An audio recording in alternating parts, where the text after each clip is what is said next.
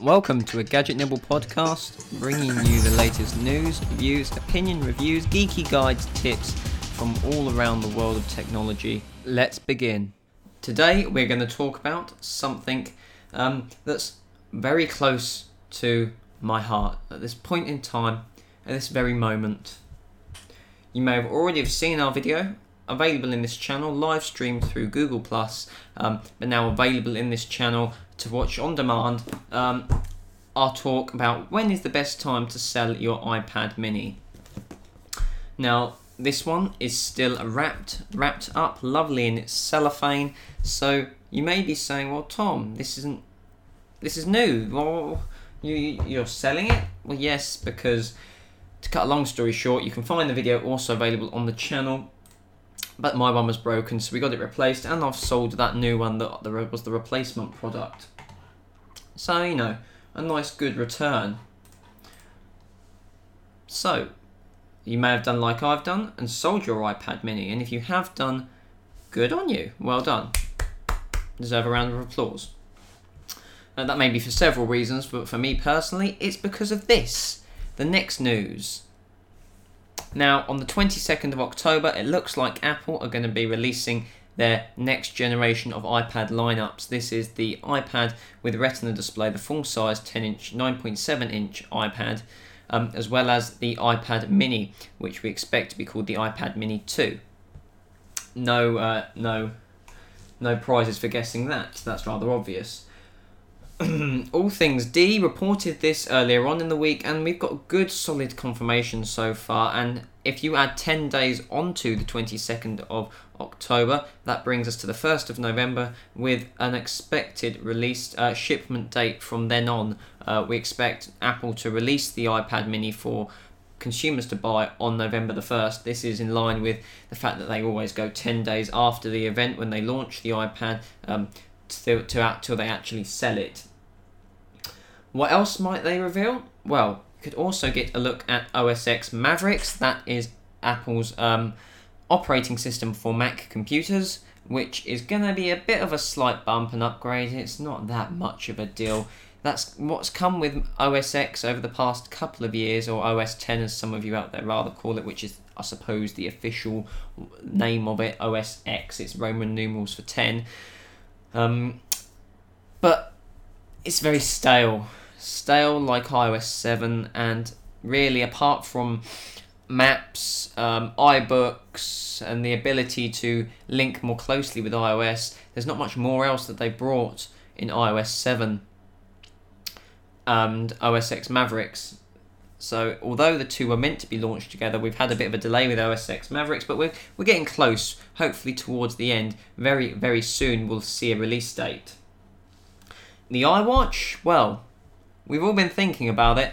It's been at the back of our minds for a very long time, and we don't really think that Apple's going to release an iWatch this month, nor next month, or the month after.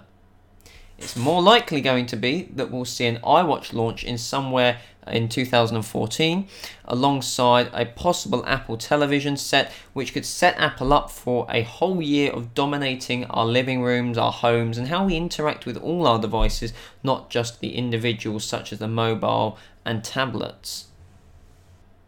What do you want in the iPad mini? Well, this is an iPad 2. This is currently also still on sale from Apple, laughably, although nearly 2 years old. This is an iPad 2, and this has the same resolution as the current iPad mini, just shrunk down on a smaller display. So really, Apple, please put in Retina. If Apple don't put in a Retina display, then there's going to be some angry bunnies out there, some angry customers. I'll be one of them. I want a Retina display in the Mini 2.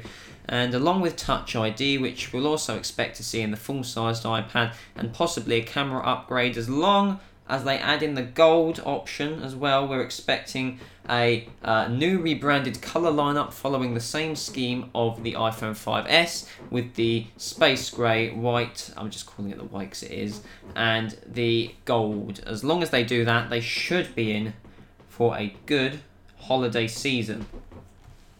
Now, any of you out there that know the story, the history of Apple, how they've developed throughout the years, will know of John Scully. Now, he used to be CEO of Pepsi until Steve Jobs acquired him and brought him to Apple, and then later Scully stabbed him in the back, ousted Steve Jobs from Apple, and then Apple entered its declining years, which is what some are comparing them to now. However, Apple has a lot more money than it did in the 90s, and we hope that they don't go down the same route. But either way, this ghost from the past, John Scully, has come back this week and said that Apple should not be buying back shares, bumping up their stock price. They shouldn't be doing that. They shouldn't be giving more dividends.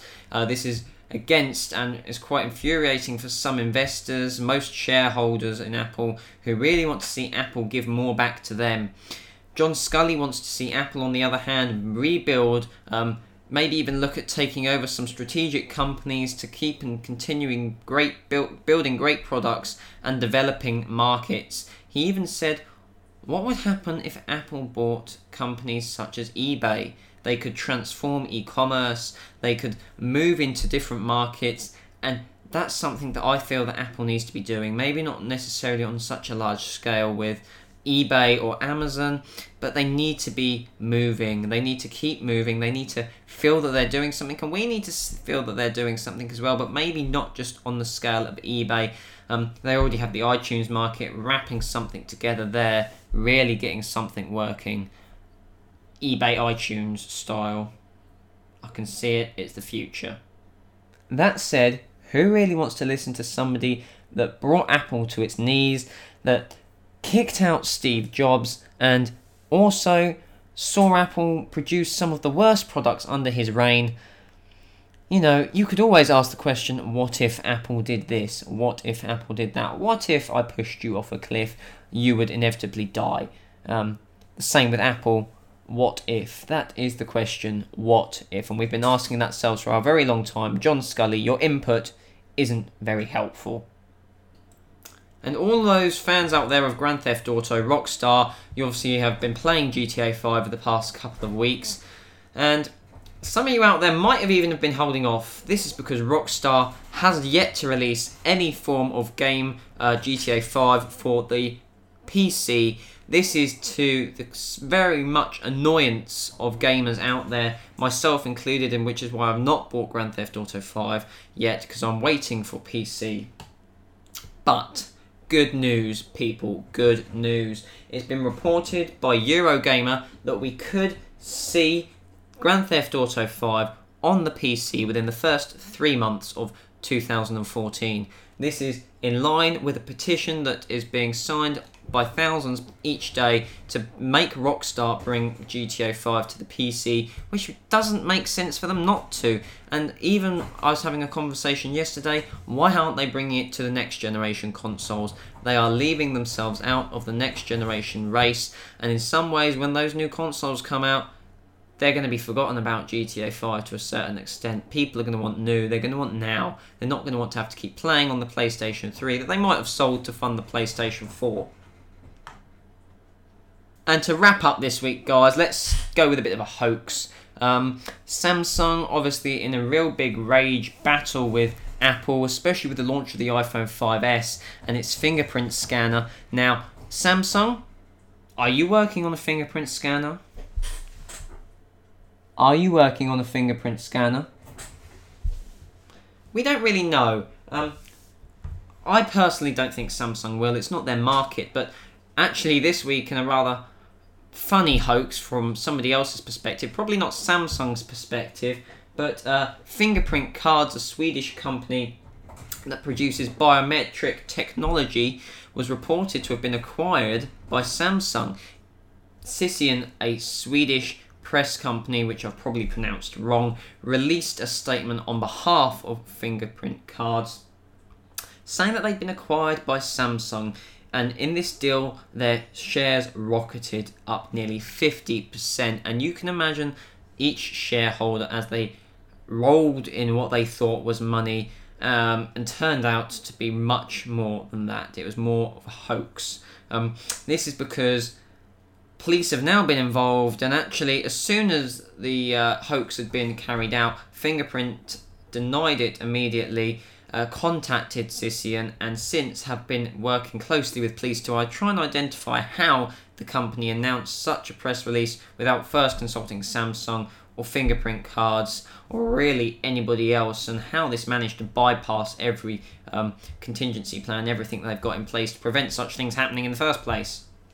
So if you look at it from a funny perspective, Samsung nearly bought a Swedish biometrics company, nearly put something in the Galaxy S5 that we may see in January next year, and maybe even in some of the other Note lineup of phones.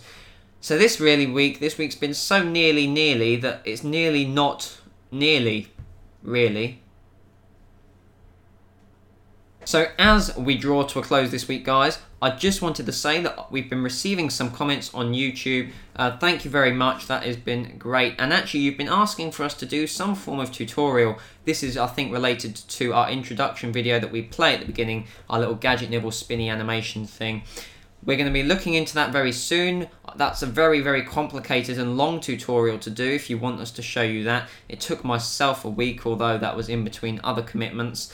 So that would take quite a long time to show you guys what to do. So we're looking into if there are any other possibilities of any other tutorials to show you, and also to get involved with you, create videos, do some Google Hangouts with our members out there to get them involved on a Friday, just so that we can relax and become more of a community. So we are looking into it out there, we haven't forgotten.